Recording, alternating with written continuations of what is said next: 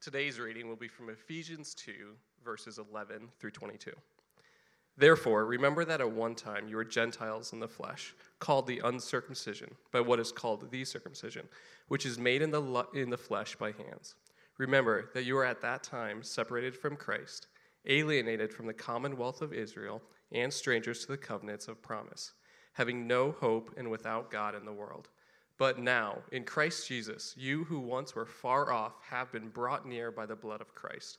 For he himself is our peace, who has made us both one and has broken down in his flesh the dividing wall of hostility, by abolishing the law of commandments expressed in ordinances, that he might create in himself one new man in place of the two, so making peace, and might reconcile us both to God in one body through the cross, thereby killing the hostility. And he came and preached peace to you who were far off, and peace to those who were near. For through him we both have access in one spirit to the Father. So then you are no longer strangers and aliens, but you are fellow citizens with the saints and members of the household of God, built on the foundation of the apostles and prophets, Christ Jesus himself being the cornerstone, in whom the whole structure, being joined together, grows into a holy temple in the Lord. In him, you also are being built together into a dwelling place for God by the Spirit. This is the word of the Lord. You may be seated. All right, thanks, Brian.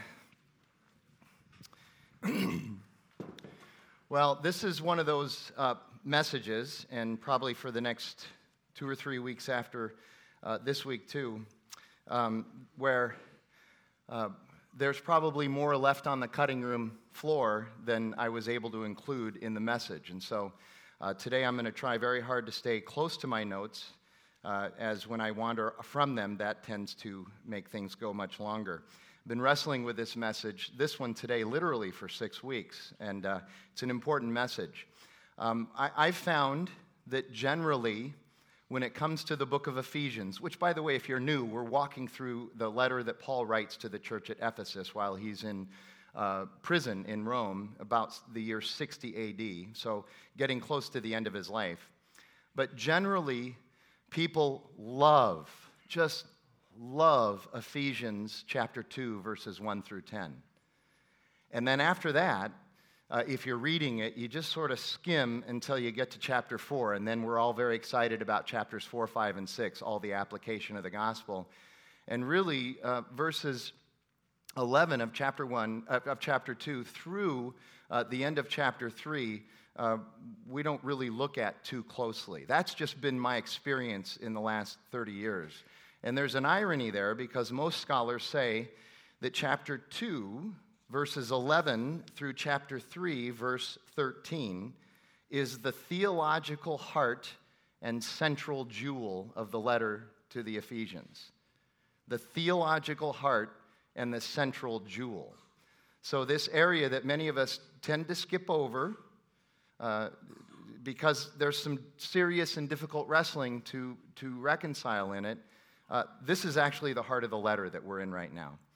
Dr. Bill Ezekian, some of you maybe have heard of this guy, pretty famous guy. He's a theology professor.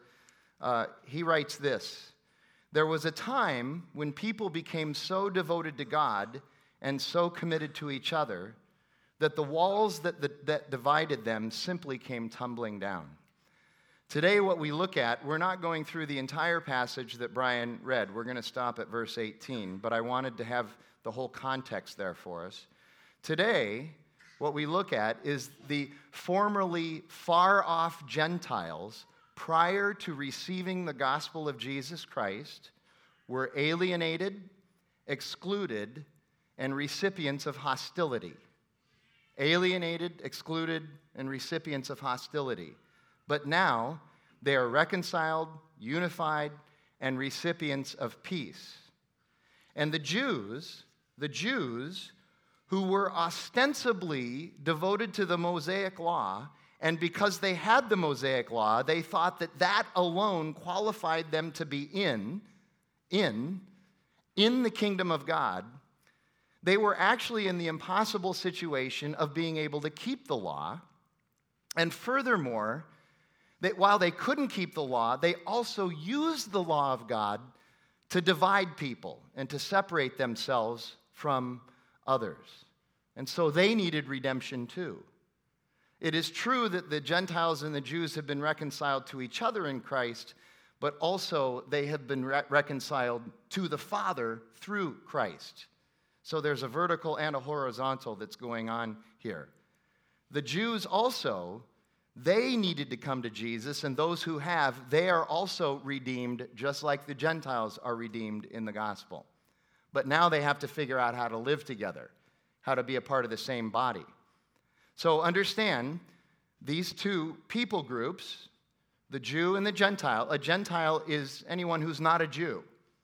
So these two people groups, the Jew and the Gentile, formerly not friends at all, and that might be the nicest way that I can say that, have now become one flesh in Christ. They become one flesh, and that is not an exaggeration. There is a marriage metaphor that runs throughout the Bible. We need to understand this.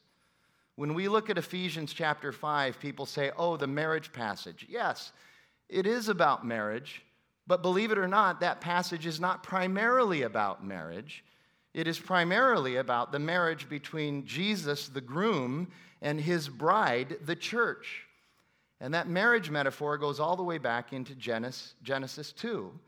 And Paul uses this language of the marriage metaphor to discuss in this section of Ephesians his understanding of the mystery of the gospel, which means we are unified, we have one flesh. We become, as Luke has titled this message today for all of the congregations, one new man. We are one new man. It's Genesis chapter 2, verse 24. And I understand that the context there is marriage. But the same language is being used here by Paul to talk about the Jew and the Gentile being reconciled, that the two are being knit together inextricably and becoming one flesh. That's what's going on here. And again, it's all over the Bible. It's the groom, Jesus, and bride, the church. It's during the Exodus when God calls his people out of Egypt. He calls them out as his bride. And during his relationship with the people of God, the Jews, the Israelites, he is constantly referring to them as his bride and treating their idolatrous behavior like they are adulterers. Read the prophet of Hosea. That's all about how the Jewish people have left their marriage with Yahweh and gone off and become adulterers. They have prostituted themselves to false gods. Then think about when the New Jerusalem comes. So you can't get away from this. Think about when the New Jerusalem comes. When Jesus comes a second time and the New Jerusalem is coming.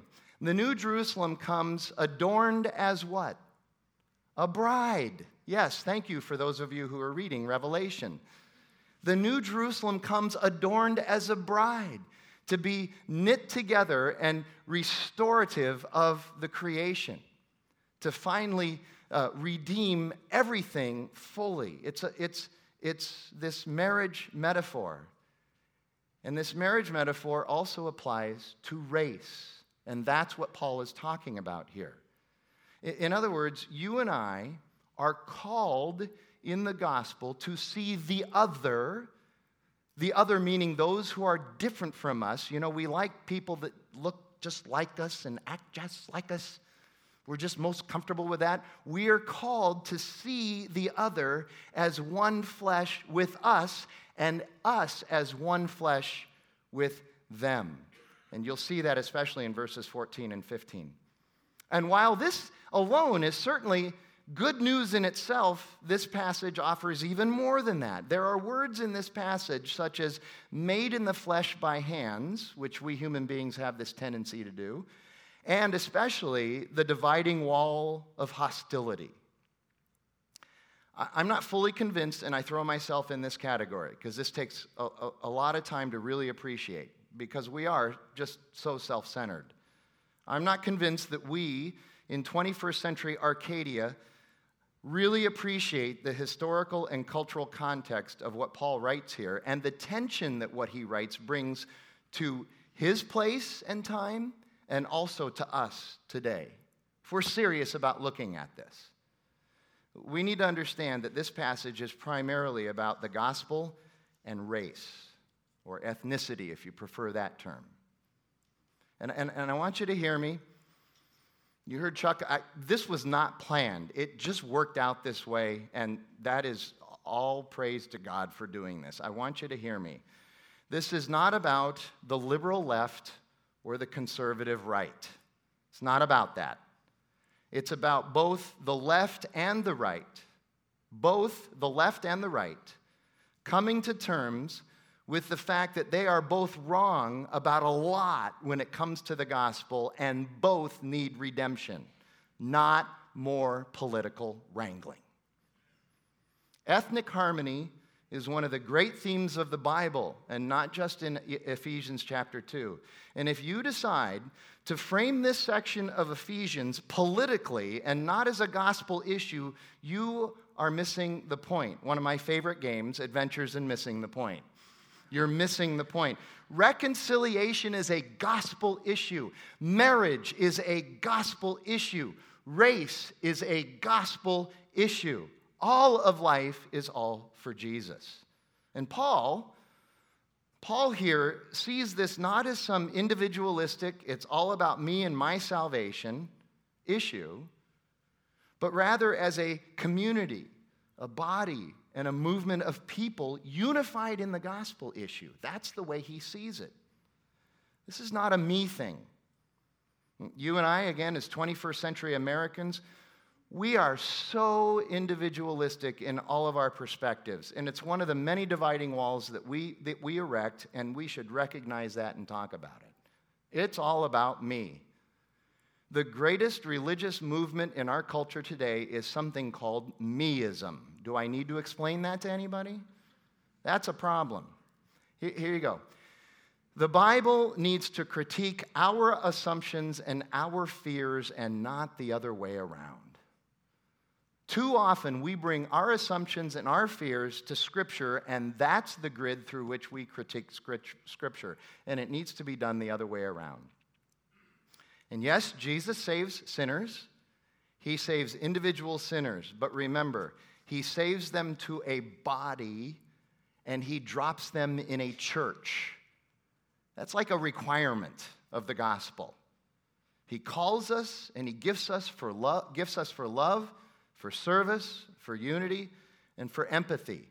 We rejoice with those who rejoice, and we weep with those who weep. You can't do that by yourself. That's a relational community thing. And so for us to understand the gospel and our salvation today, as every Sunday, we have to be faithful to the text, faithful to Paul, and faithful to the history, context, and grammar. There was hostility in Paul's day between ethnicities and cultures. There was hostility between people. And Paul talks about it no matter what the tension, and he talks about the power of the gospel to reconcile and unify. Here's our big idea today. You haven't seen one of these in a while, but I decided to have one. The gospel reconciles and unifies. Humans put up dividing walls of hostility and then point fingers. Now, that's kind of an in-your-face big idea, amen? But I don't doubt that it's true. But if you'd like a more nuanced big idea, here's one. And here's one that we really need to think deeply about a lot. Okay? If we all follow Jesus hard for the next 10 years, we will all look more like Jesus and not necessarily more like each other. Unity, not conformity. Oneness, not sameness. Like-minded, not same-minded. A true working body, not a collection of clones. So with that introduction, let's just go right to the text, and we're just going to go verse by verse, starting in verse 11. Therefore, remember that at one time, you Gentiles in the flesh, called the circumcision by what is called the uncircumcision, by what is called the circumcision, which is made in the flesh by hands. Stop there. So here you go. Paul is talking right now to Gentile Christians, but he knows Jewish Christians are listening, so he's kind of talking some indirect trash to the Jews. He's saying, you Jews spent a lot of time name-calling the Gentiles. Uncircumcised, unclean, out, excluded. That's who you were. And notice he starts this section with the word therefore. The therefore refers back to verse 10. Verse 10 says, we are the workmanship of God, all of us, created in Christ Jesus, not created in us. Our identities aren't constructed by us in the gospel. They're constructed by Jesus' power and love for the work of the gospel in our lives, so that we might do the work of becoming one in him, reconciled and unified by his grace. And Paul then goes to work explaining what that means in the face of tremendous racial, ethnic, and cultural divides between the Jews and the Gentiles. In other words, between the privileged and the underclassed. The circumcision, understand the vernacular here. The circumcision was a way of saying the covenant people of God. And implied for the Jews, of course, is privilege and superiority, and it's even dismissive of others. It's dismissive of the Gentiles. Circumcision also marks the right of entry into a relationship with the Mosaic Law, the Torah, the first 5 books of the Bible, and consequently then a relationship with God. You had to get circumcised, which led you into the law, and then you had a relationship with God. And so here you go. Here's the short version of that story. You want to know God? You got to start by getting circumcised. That's how you start. Notice how Paul words this, though. Even as a Jew, understand, Paul's a Jew, and he words this in a way that he doesn't really seem to care for this. It's like you recognize that he begins to see the folly in this. He used to defend this perspective to the death. But now in Christ, he has died to this perspective. He sees it as empty ritual. Not that God did something wrong by giving Moses the law, but because humans have a way of taking God's good law, his commands, his loving guidelines, and just use them to hamstring others. That's what humans do. God never intended that. His call on the Jews was to be a light to the world, a light to the Gentiles, even through the law, not to use the law to turn the Gentile into a second-class citizen. The Jews used the law to make them appear godlier, but Paul calls out this farce. And he says, the way the Jews used the law was not godly, but it was in the flesh. They used the law in the flesh, in their own desires and passions. And so what do we do?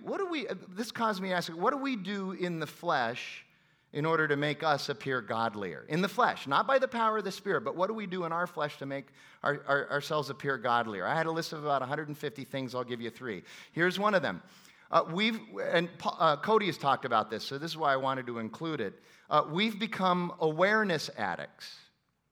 We have become awareness addicts, self-glorifying in how much we care about any relevant issue, but slow to be a part of actually solving it, if ever. I posted something to Facebook and Twitter, that's all I need to do. I made other people aware of it, now they can go do something about it. My job is done. Here's another one. We really believe that we can be moral without the filling and the power of the Holy Spirit. We can be moral by our wisdom, our will, and our power, not God's. That's in the flesh. Here's one more. We look and act like we have it all together when we know that we are still in the refinement process. You know, Sunday morning, are you ready for church? Put on your happy, righteous face. The reality is that we're all works in progress, not finished products. And Scripture is very clear about that. So then you look at verse 12, moving along. Remember that you were at that time separated from Christ, alienated from the commonwealth of Israel, and strangers to the covenants of promise, having no hope and without God in the world. This is the only verse where I see Paul trying to call the Gentiles to appreciate something about the Jews in this. Most of it, he's explaining to them, I understand your situation, that you've been separated out your whole lives. But here, what he's getting across is you may not like the Jews, and they certainly have treated you bad in the past, self-righteously and without dignity, but you are now all in the gospel, and because of that, you're going to be a part of their history, and they're a part of your history and heritage, and so you should know it, and you should embrace it, and you should appreciate it. Here's an example. Maybe not a good one, but nevertheless an example. I'm Irish, but I love the Old Testament, even the non-drinking parts, okay? And then verse 13. But now in Christ Jesus, you who were once far off have been brought near by the blood of Christ. Brought near is a colloquialism for now with. The Gentiles are now with the Jews, and the Jews are now with the Gentiles, and both are reconciled to God. Horizontal and vertical. And then verses 14 and 15. For he himself, Jesus, is our peace, who has made us both one and has broken down in his flesh the dividing wall of hostility by abolishing the law of commandments expressed in ordinances, that he might create in himself one new man in place of the two, so making peace. Jesus is our peace. And what is that dividing wall of hostility? This may be shocking to some of us. The dividing wall of hostility is the Mosaic Law. It's the law. It's the Ten Commandments. How is that possible? The Mosaic Law, the Ten Commandments, the good, you know what it was called? It was called the Holiness Code. And this has become the dividing wall. How is that possible? Well, here it is. If we're the people who have the holiness code, then there's only one conclusion that we can reach. We are the holy ones, and not you. And that's how it was used. And you can feel that tension right now. You can see how that breeds suspicion and animosity, and it becomes a dividing wall. And I think you can also see how Christians today fall into this trap. You know, you and me. We all have our dividing walls. We do. As a pastor, I experience them almost every single day. And further, as if this sort of metaphorical wall wasn't enough, there was also a genuine barrier in the temple of God, the outer court where the Gentiles were supposed to stay. If you wanted to come into the temple, you could only come so far. You can't let you in any further. We have to keep you out there on the perimeter. The way the Jews felt about the Gentiles is kind of the way Dwight Schrute feels about city folk. There are good people known as farmers who create and feed and serve a purpose. And then there are city folk, or at least the least of creation, lower than rats. All they do is consume and feed off of one another. That's what the Jews thought of the Gentiles. By the way, Dwight Schrute, anybody watch The Office? He is the king of dividing walls, isn't he? That's pretty much his character. He's just erecting dividing walls everywhere. He has a PhD in dividing walls. Okay? And then look at the rest of verse 15. The law is good, but it can never unify the way Jesus does. It does not unify the way Jesus does. All can come to Jesus. All can receive grace from Jesus. There is not a barrier of circumcision. Remember Acts? Remember that big argument they had? No more circumcision. This is the gospel. This is grace. There are no barriers, no dividing walls to entering the kingdom of God. The Jews, the covenant people of God, were supposed to be a light to the Gentiles, and they'd failed. So Jesus became not only that light, but also the cosmic redeemer and reconciler of all people. And there is now a new temple. And what is that temple? The body of Christ. The body of which we are all members of. The church. So what are our dividing walls? Again, I have a ton of them. But hang on now, I want to show you a video that, first of all, I found it because somebody said, this is the best video of what it's like to be on Twitter. And I agree with that. But it's also pretty much the way Christians treat people with their dividing walls. Check out this video.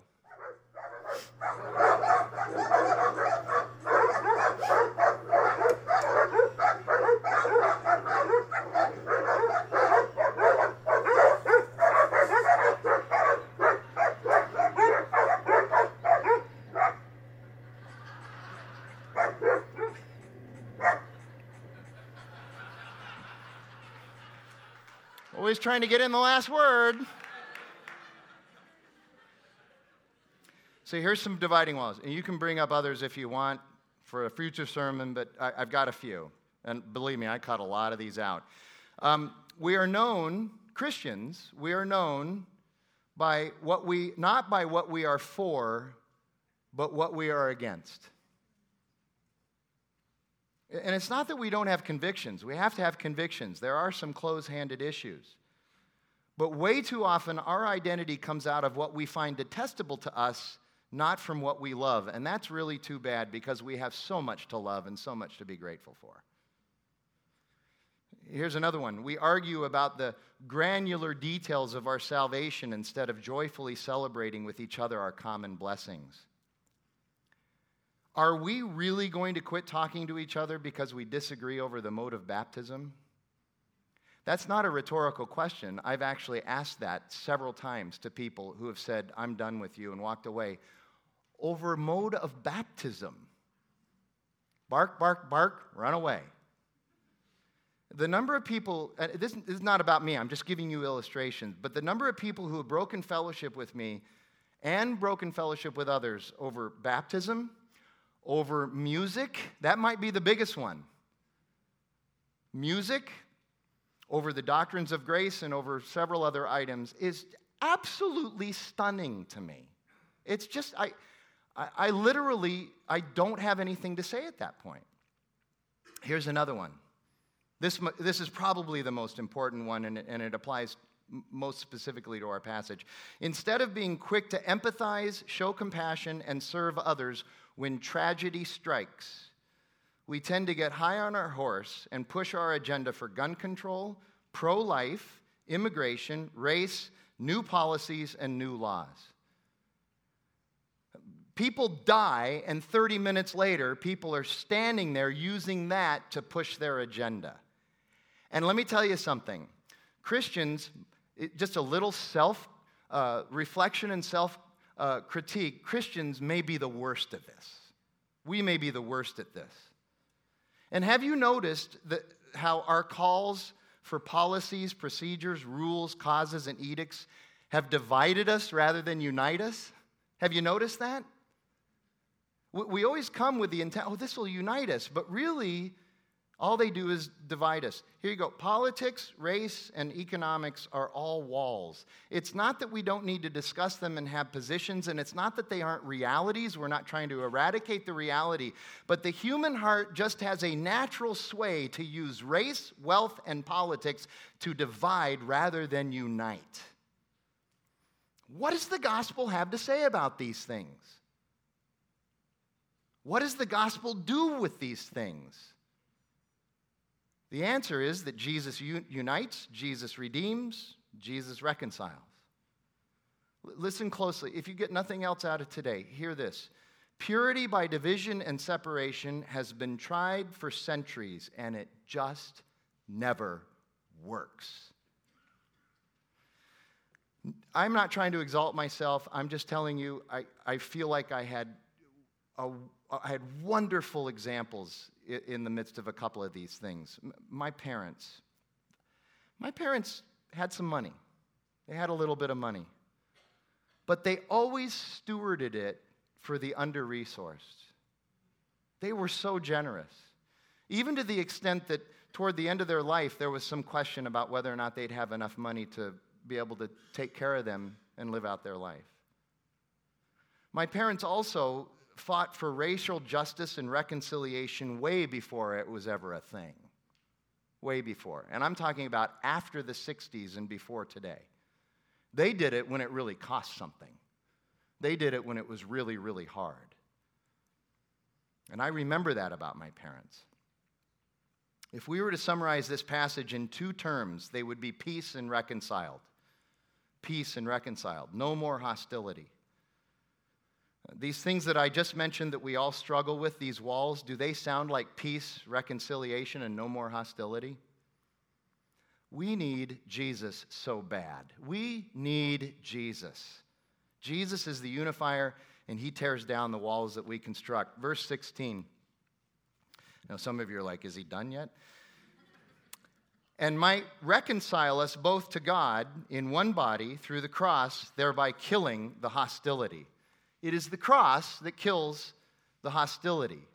How is that? Well, this is a cosmic reconciliation, not done through human or worldly means, not done in our flesh. It was done in his flesh, his incarnation. But understand this. This is interesting. You maybe have heard the term the suffering of the cross, right? Okay, we need to understand that the suffering of the cross is not the physical agony of crucifixion for Jesus, although it was physically agonizing, but rather the suffering of the cross is the reality that all sin was placed on Jesus and God the Father judges that sin in Jesus. That's the suffering that we're talking about. Think about it. We sin and Jesus endures the consequence. That's pretty amazing. Jesus murders hostility by being murdered. And understand, in Jesus, the Jews are not left in their status and the Gentiles merely join them. No. The Jews need Jesus too. In Jesus, both Jew and Gentile are reconciled to God. Just because the Jews had the law didn't mean that they weren't breakers of the law. It's Paul's argument in the first 3 chapters of Romans. All have sinned and fall short of the glory of God. All have sinned. The law didn't save the Jews, the morality of the Gentiles did not save them, and the hedonism of others did not deliver or satisfy for them. All need Jesus, and all are unified in Jesus.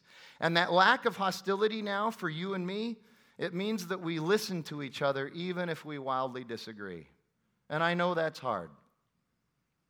But that means that we die to ourselves, and we die to our preferences, and we die to our self-righteousness, and it means we stop barking. And again, that marriage metaphor, especially in the New Testament, we're made in one flesh, Jesus in the body. And because, frankly, this is primarily a white congregation that we have here, so I'm going to say it this way. That means us and our black, Hispanic, Asian, Iranian, and so on brothers and sisters are now one. And here's the thing. I counsel a lot of married couples, and generally this is what the agenda is for each of the persons who is married when they come to see me. It is to get me on their side and help me understand how the other is the problem and we need to fix the problem. That's generally how it goes. We do that with race and culture too.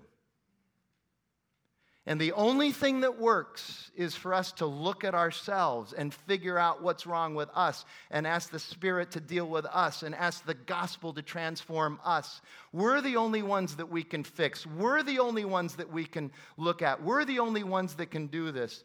Tim Keller, in his book on marriage, The Meaning of Marriage, he says the same thing. The biggest obstacle to a good marriage is the selfishness and self-centeredness of the two spouses, and they can't point fingers. They need to work on themselves.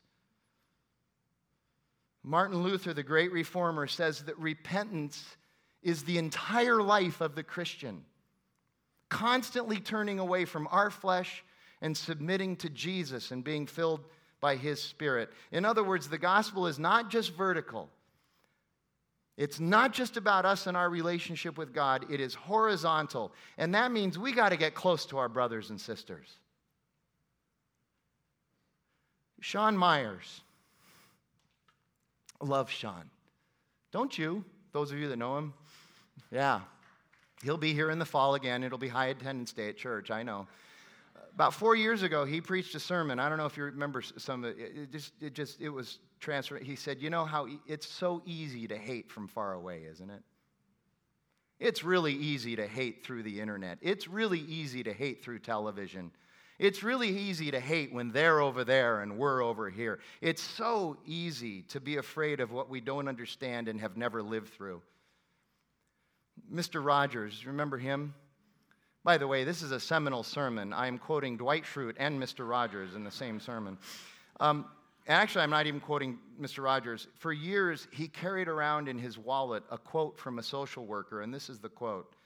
I don't think there is anyone you couldn't learn to love, empathize with, and have compassion for if you just heard their story. But that requires work. That requires that we're going to get close to each other. That means that we're going to be vulnerable and uncomfortable, kind of like a cross. Jesus says you need to die to yourself and pick up your cross and follow me. Not to get ahead of myself, but here are where the next, here's where we're going next week. The next 4 verses for this. Just in case we're not quite getting it today, here you go. Here's how Paul wraps up this little section, but then continues it in chapter 3. So then, you are no longer strangers and aliens, but you are fellow citizens with the saints and members of the household of God, built on the foundation of the apostles and the prophets, Christ Jesus himself being the cornerstone, in whom the whole structure being joined together grows into a holy temple in the Lord. In him you also are being built together into a dwelling place for God by the Spirit. Soaring words. Verse 17, yes, we have 2 to go. Verse 17, and he came and preached peace to you who were far off, and peace to those who were near. Preaching both to those far off and near, the redemption and reconciliation of all people is now accomplished and completed in the cross, by the blood, and through the resurrection of Jesus. All of those are required. And then verse 18.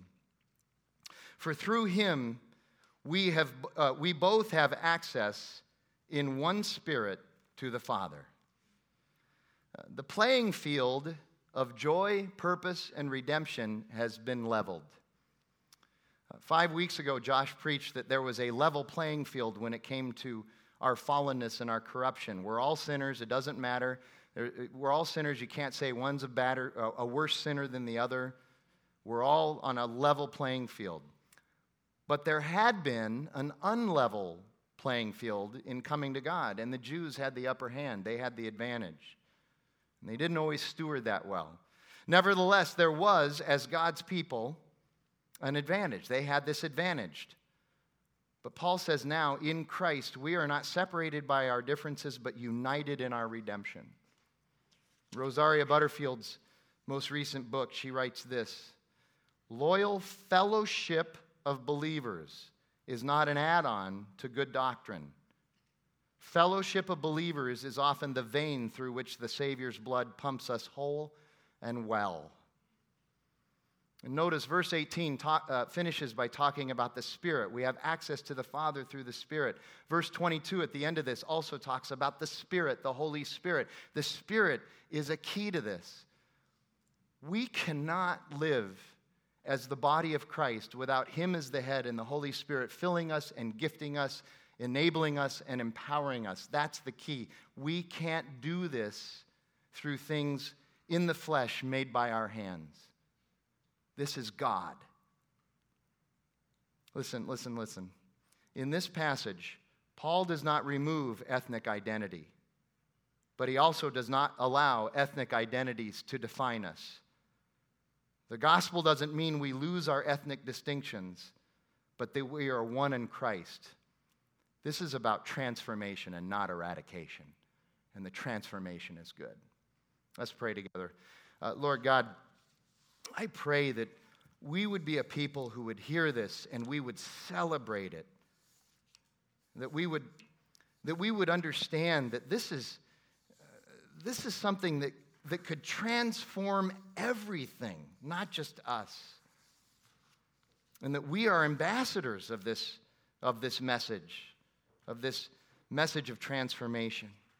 So God, I pray that we would live this out, that we would, as Chuck said, live through and by the fruit of the Holy Spirit. God, help us to do that. Help us to be the ones to reach out, not the ones to nurse our grievances. Help us to be the ones to look at ourselves and figure out how we can be filled with the Spirit and we can become the light for others. Help us to understand that. We pray that in Jesus' name. Amen.